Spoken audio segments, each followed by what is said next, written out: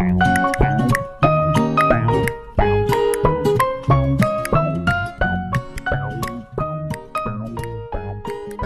changes to GILTI be on the horizon? Senators Wyden, Brown, and Warner released a framework to raise the tax on GILTI. That's the Global Intangible Low Taxed Income, part of an overhaul to modify the 2017 Tax Cuts and Jobs Act. Also in their crosshairs is FDII, or the Foreign Derived Intangible Income, and BEAT, the Base Erosion Anti-Abuse Tax.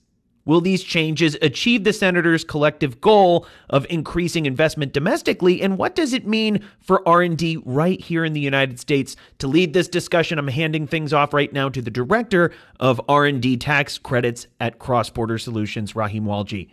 Rahim, you have the floor. Thank you, Matthew. Really appreciate it.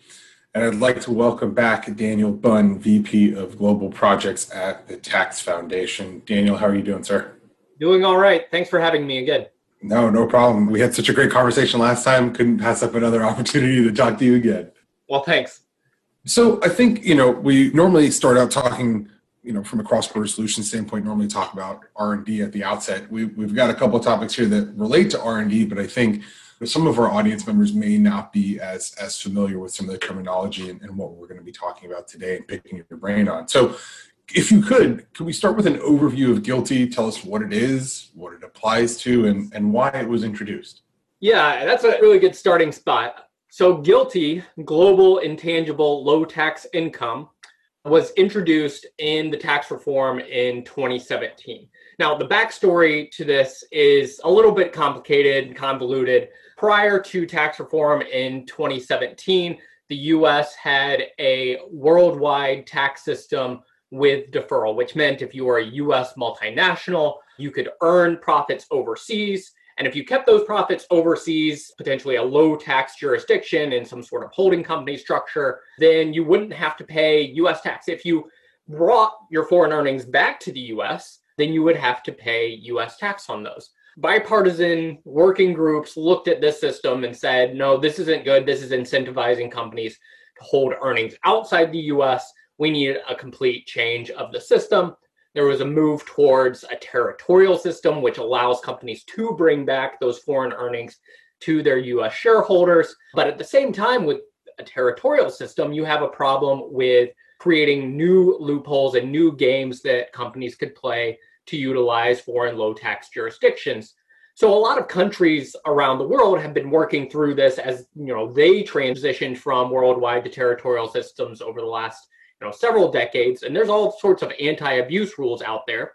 And the US ended up adopting a relatively strong anti-abuse system, which includes global intangible low tax income. So now if you're a company that has foreign earnings, you can certainly bring those foreign earnings back to the US without additional US tax. But if your foreign earnings are below a certain level of taxation, then there is current US tax on those. So if you have profits in excess of a 10% return on foreign invested assets, then GILTI would apply to you. So, for some companies, you're going to have significant foreign profits or foreign profit margins and get caught up by GILTI. Now, GILTI is kind of a tax on top of what foreign taxes might be paid. There is partial foreign tax credit, 80% foreign tax credit that's applied.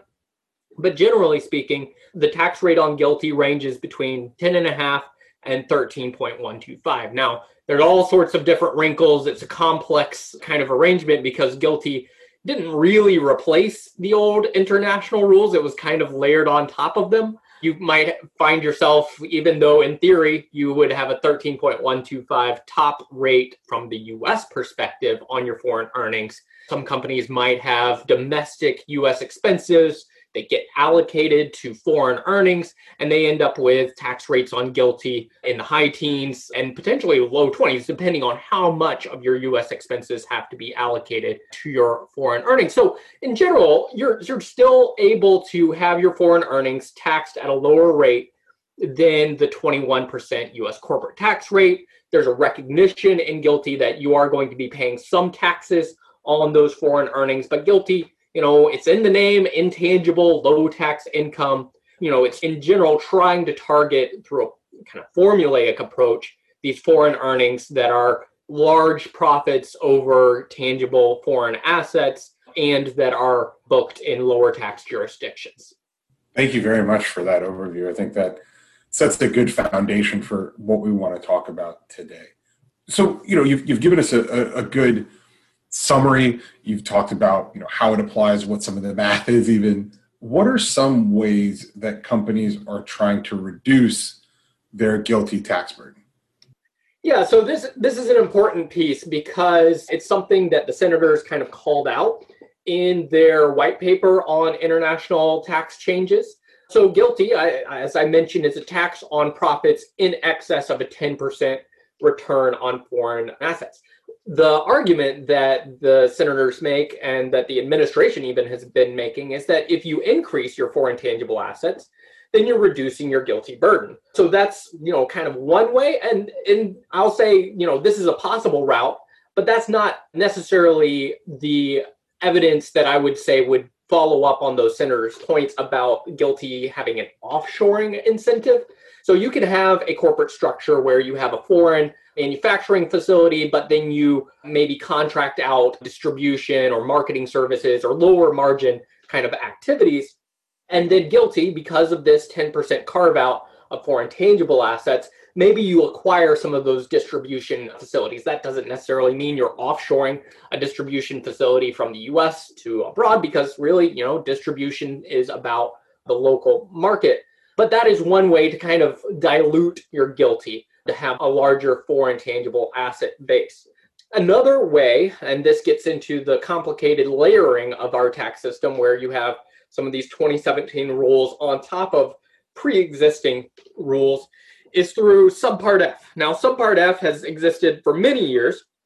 It was around way before tax reform. It's a set of rules that allow the U.S. to tax foreign passive income.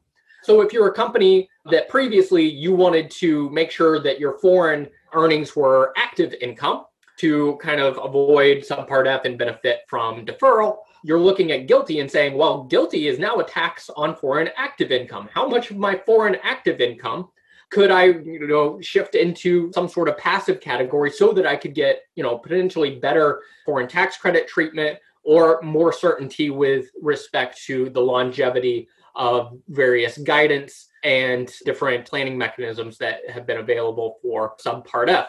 There's also a potential kind of planning point for companies around your foreign tax profile. So GILTI provides a blending mechanism. So if you have foreign earnings both in a high tax jurisdiction and in a low tax jurisdiction, those earnings get blended together before calculating your GILTI. And for a lot of companies, having high tax earnings and lower tax earnings gives you, in a sense, a better GILTI profile than just having low tax earnings in foreign jurisdictions. So being able to blend different tax profiles, high tax, low tax, is another way to reduce GILTI burden. And there's also a set of rules that have come out since GILTI was adopted that allows a high tax exclusion. On an annual basis, companies could say, okay, I have some foreign earnings that are taxed at 90% of the US corporate rate at 21%, 90% of that at 18.9%. So if I have foreign earnings that are in France or Germany, high tax jurisdictions, I can carve those out from GILTI and make it a little bit easier on me if, again, to an earlier point, I have a lot of domestic expenses that have to be allocated to those foreign earnings.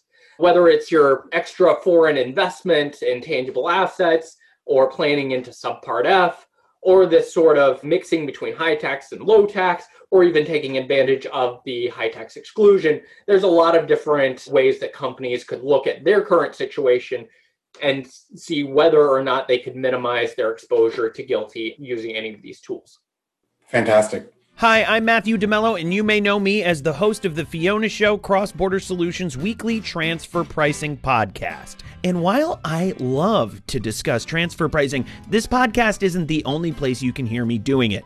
CrossBorder Solutions recently relaunched Transfer Pricing University, a live webinar series where you can learn about modern-day transfer pricing, everything from methodologies to comparables to preparing documentation to meet country-specific regulations. Good stuff, I know. Chief Economist Mimi Song leads the sessions. I just ask the occasional obvious question. Since our program is NASBA certified, you can earn 1 CPE credit for joining each session. Pretty sweet. So what are you waiting for? Join us for Transfer Pricing University Weekly. Classes are free, so now you really have no reason to miss it. Sign up at xbs.ai/TPU.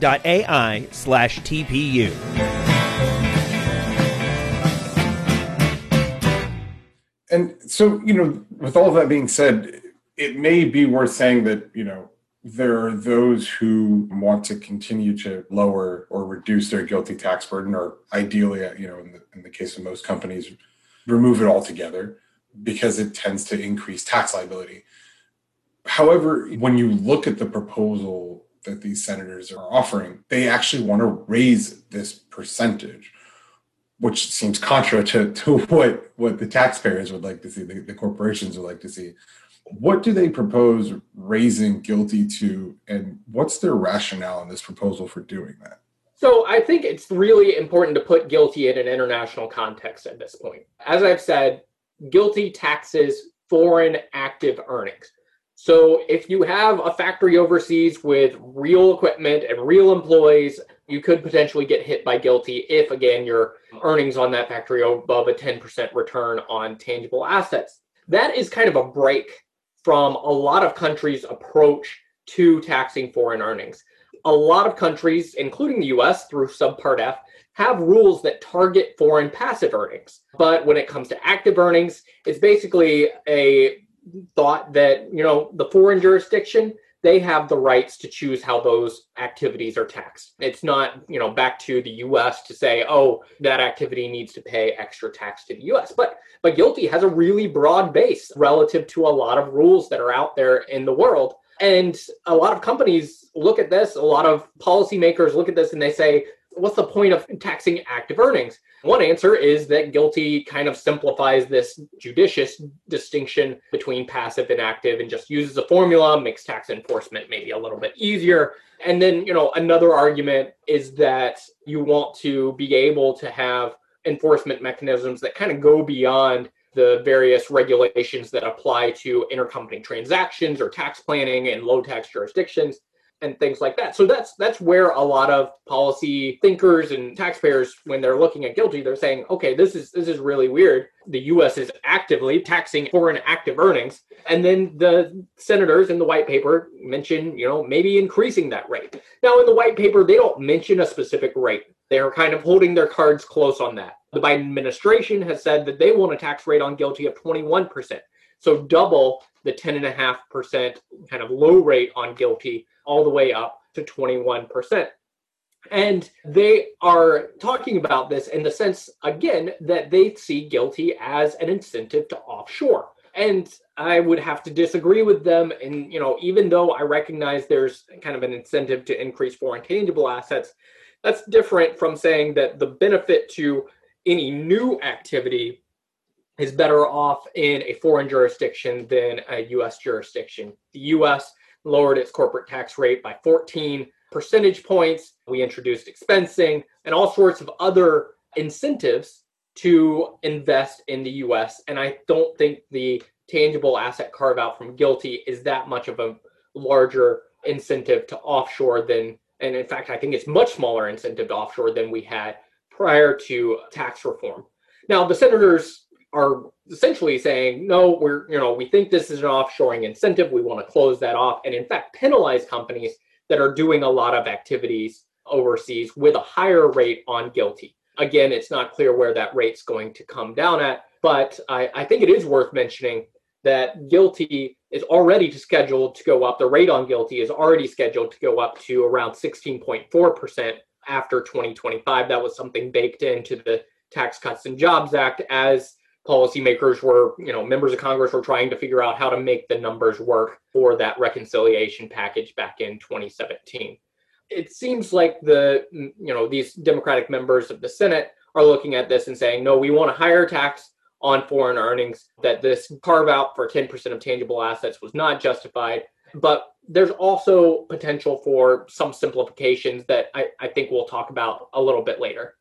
So ultimately, you have obviously taxes on corporations here in the U.S., which some argue whether corporations are really paying significant amounts of tax at the end of the day, right? That's a separate debate. But you have the GILTI piece of it, right, which is now the foreign income aspect of it, right? So companies who decide to go to other jurisdictions, perhaps to achieve lower tax rates and things of that nature, you now have that aspect of it. So can you talk a little bit about, there's some reference in the proposal to sort of a country by country system as opposed to sort of the single average. What are your thoughts on that? And maybe if you want to give 2 sentences or so about what they're getting at in terms of the country by country system, and then would love your thoughts on that piece. Yeah, so on the various other aspects of the white paper, I'd say there's the country by country piece, and then also the high tax exclusion piece. I think those are kind of a pair. So GILTI currently allows companies to average their high tax earnings with their low tax earnings. And I mentioned even earlier that, that's a potential opportunity for minimizing your GILTI exposure. Maybe you have a little bit more high tax to balance out your low tax, but that still means you're going to have some earnings in relatively low tax jurisdictions that aren't taxed at a full 10.5% because of that averaging and that offsetting. And what the senators are intending to do is create a system where the minimum rate would apply on a country by country basis.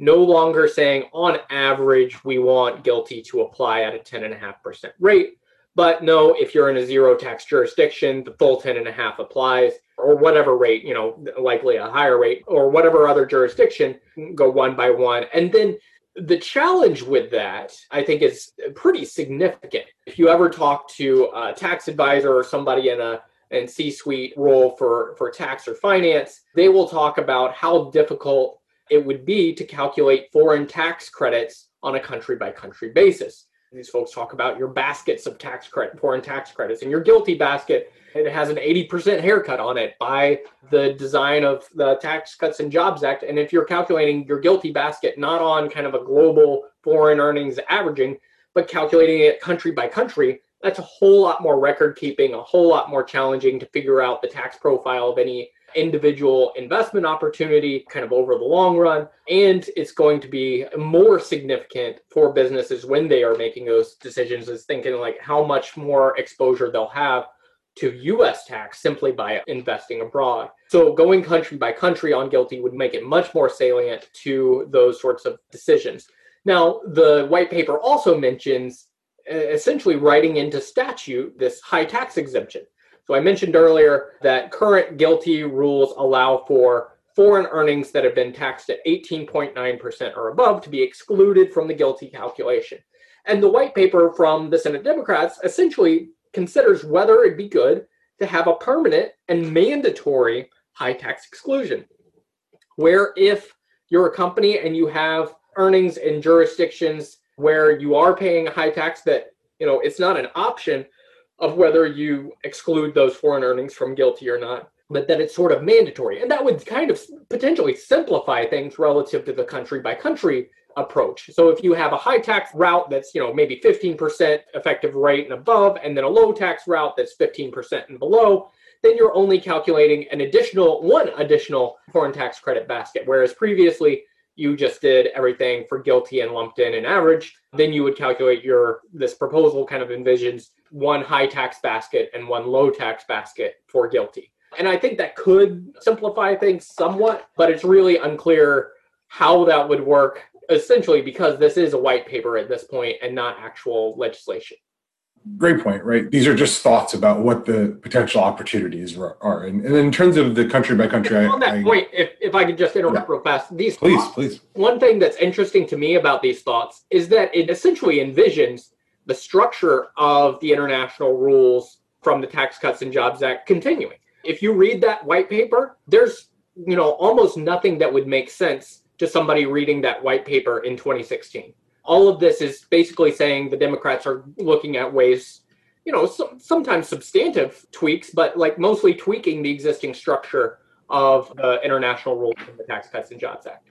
Daniel, definitely agree with you. There are a number of provisions within the Tax Cuts and Jobs Act and a number of the programs coming to a sunset that are leading to a lot of different discussions around what the implications are going to be and what needs to happen next in order to either continue progress in certain areas or modify the practices in order to meet the needs that are presenting themselves, especially over the last year or so.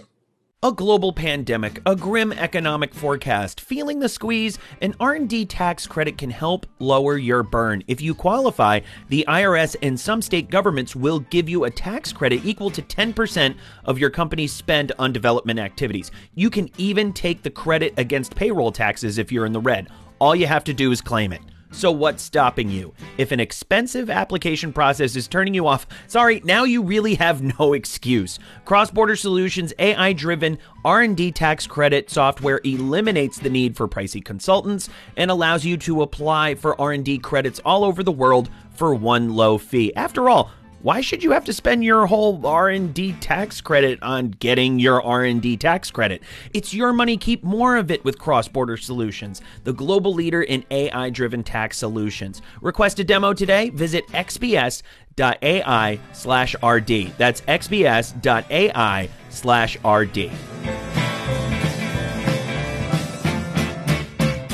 We've been talking a little bit, mostly focused around GILTI and FDII and a couple of things. Let's turn and shift gears a little bit towards the R&D space. And within the white paper, there's some proposals about adding an incentive for R&D work here in the United States. Can you talk us through what's been proposed there and what the senators hope to achieve with this particular incentive? Yeah, so on FDII, the foreign derived intangible income provision, this white paper essentially proposes to get rid of it or significantly change it in ways that, it would be questionable whether it's still the same thing as previous policy. So the foreign derived intangible income, just to provide a little background here, was meant as a pair to GILTI. So GILTI is a lower tax rate on foreign active earnings, and FDII is a lower tax rate on domestic earnings related to intangible assets held in the US. So you could get a 13.125% tax rate on earnings from US exports based on US held IP. And a pretty big incentive, not only for multinationals, for a lot of US domestic companies that are simple exporters and they have their IP in the US and they do their manufacturing in the US and they sell overseas, and they can enjoy the benefits of FDII.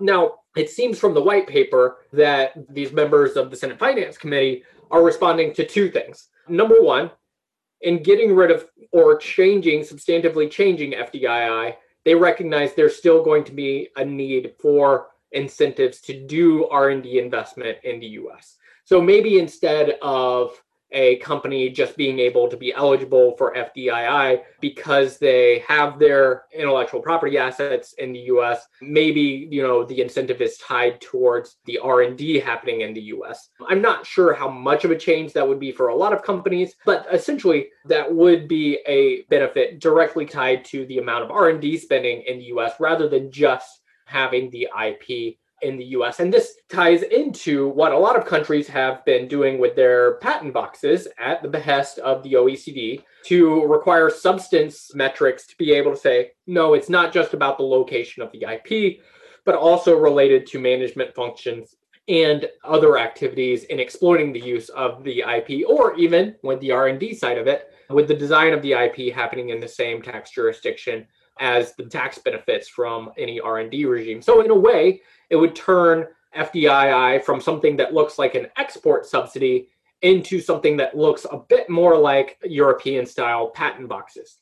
Not sure what the rate would be, but it would be some sort of R&D tie to FDII. It's possible that there would be other R&D incentives that they're considering or that they would put in once this becomes live legislation, but that's what I think kind of works here. And you have to have some sort of balancing act, because if there's a lower tax on foreign earnings than you have on domestic earnings when it comes to the exploitation of IP, then you are going to have an incentive to offshore. So whereas in the administration's plan, where they clearly eliminate FDII and have a lower foreign rate on US foreign earnings than the domestic rate, the 28 rate versus the 21 rate, you're definitely going to have an incentive to offshore there. So I think the Senate Democrats are saying, okay, maybe there's something within FDII that's reasonable to have this balance between foreign development of IP and exploitation of IP versus domestic development of IP and exploitation of IP. and being able to reconfigure FDII into something that, again, no longer looks like an export subsidy, but looks more like something like a patent box. Right. I think that makes perfect sense, right? You don't want to encourage companies to offshore the R&D work and activities and all the expenses that go along with it. It makes sense to balance out a little bit and offer, an incentive to maintain that and retain that here in the U.S. Right, exactly. And I think it's also worth thinking about as far as the R&D incentives and existing R&D credits that, one other piece of this that we haven't gotten to yet is the BEAT and how senators at a recent hearing essentially excoriated the BEAT for eliminating some or reducing the value of some credits that they think are pretty valuable. As the old adage says, you threw the baby out with the bathwater, and being able to bring back some sort of meaningful benefit for multinationals to do their R&D in the U.S. without that getting carved away either through the reform of FDII or through the existing BEAT is something that a lot of policymakers are really interested in. You mentioned BEAT, so let's definitely talk a little bit about that. So the base erosion and anti-abuse tax. What do the senators propose in the white paper to do with BEAT, and how does it contribute to their goal of increasing domestic R&D spend? Yeah, so their problem with the BEAT, the Tax Cuts and Jobs Act essentially brought in two new minimum taxes. One is GILTI, which is a minimum tax on foreign earnings, and then the BEAT, which is a minimum tax connected to the amount of cross-border deductible payments that a company might have. Now, if you get caught up in the BEAT, you can end up having your incentives for domestic investment in things like renewable energy or low-income housing or job creation in low-income neighborhoods, all these sorts of tax benefits that are, bipartisan getting eroded. So, if you're a company that looks like it's going to benefit from these things, and these are things that Congress cares about incentivizing, the BEAT kind of runs at cross purposes of those things.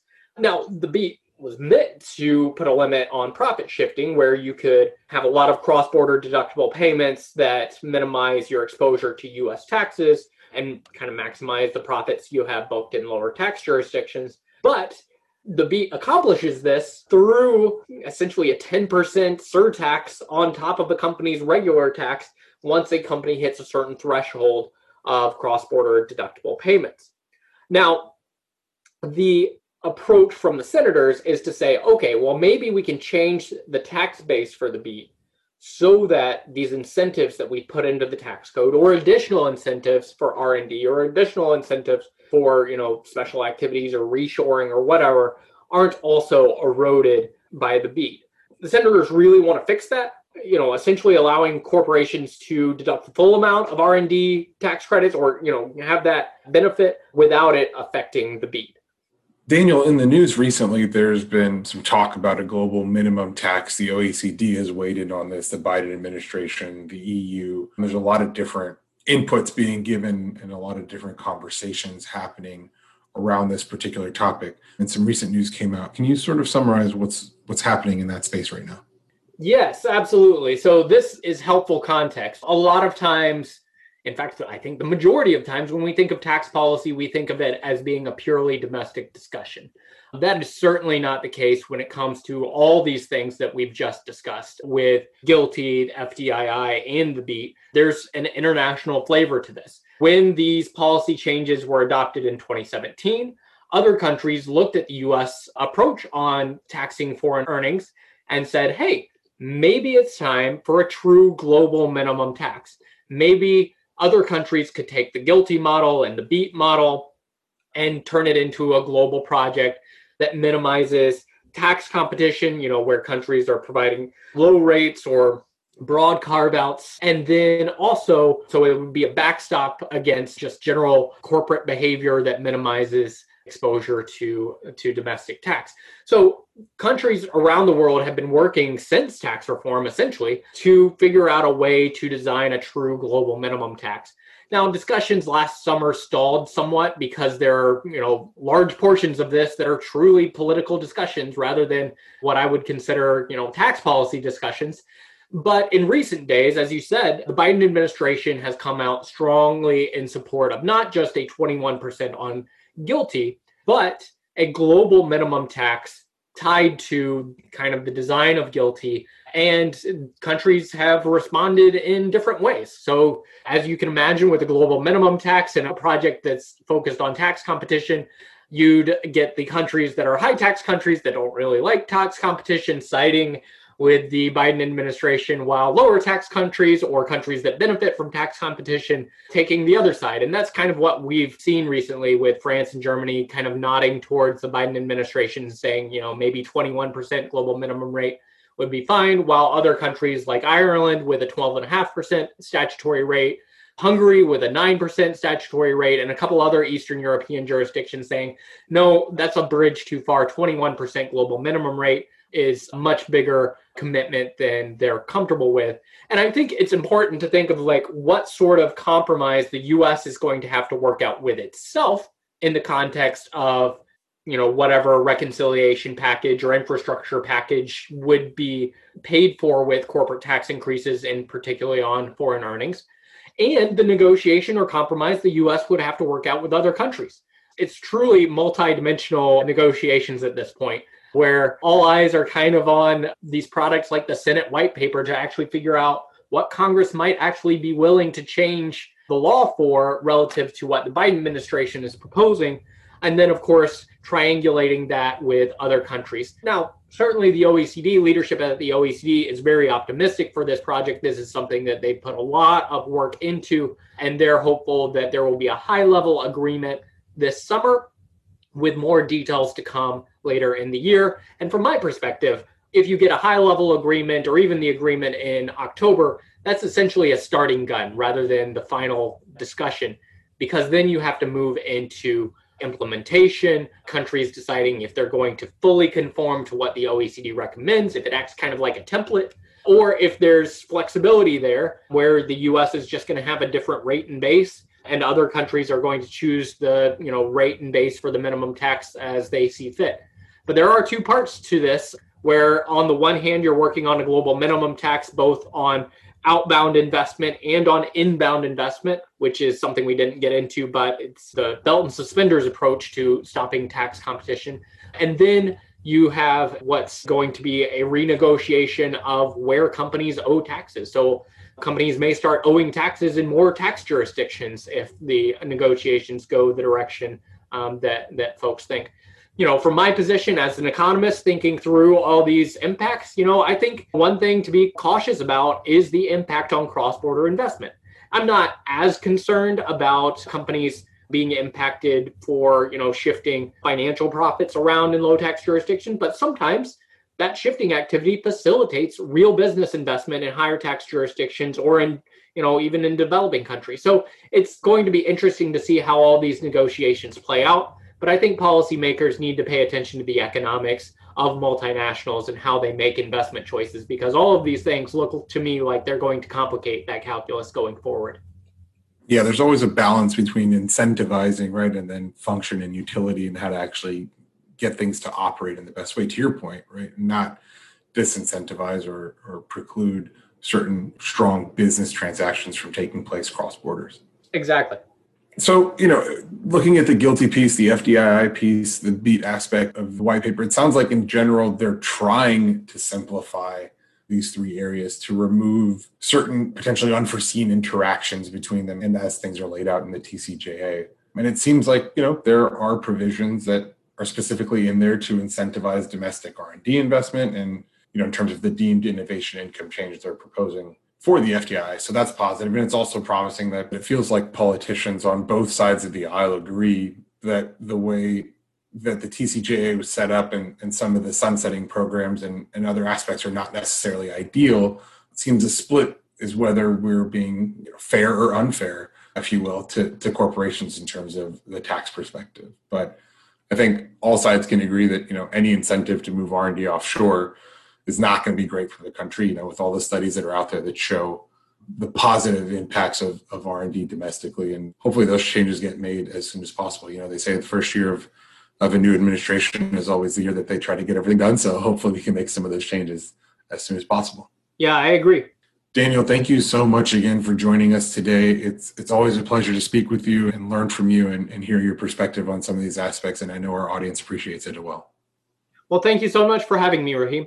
Note to multinational companies everywhere, if you think the coronavirus has affected your bottom line, take a look at how it's devastated the economies of governments around the world. And where do you think tax authorities will look to make up for all that lost revenue? That's right, your transfer pricing. You can't afford to be non-compliant, but then you probably can't afford to pay for an overpriced consultant who bills by the hour either. Oops, sorry, Big Four. We've got the answer. CrossBorder Solutions AI-powered transfer pricing software keeps you in compliance by preparing accurate, hyper-localized reports that protect you from transfer pricing audits, penalties, and adjustments. And our technology is available for one flat fee, a fraction of what you'd pay a big-name consultant. Again, apologies, Big Four. Stay in compliance and on budget with CrossBorder Solutions AI-driven transfer pricing software. It's no wonder we're the global leader in AI-driven tax solutions. There we go again. I'm so sorry, Big. You know what? Wait, who am I kidding? Sign up for a free demo of CrossBorder Solutions transfer pricing technology today at xbs.ai/TP. That's xbs.ai/TP.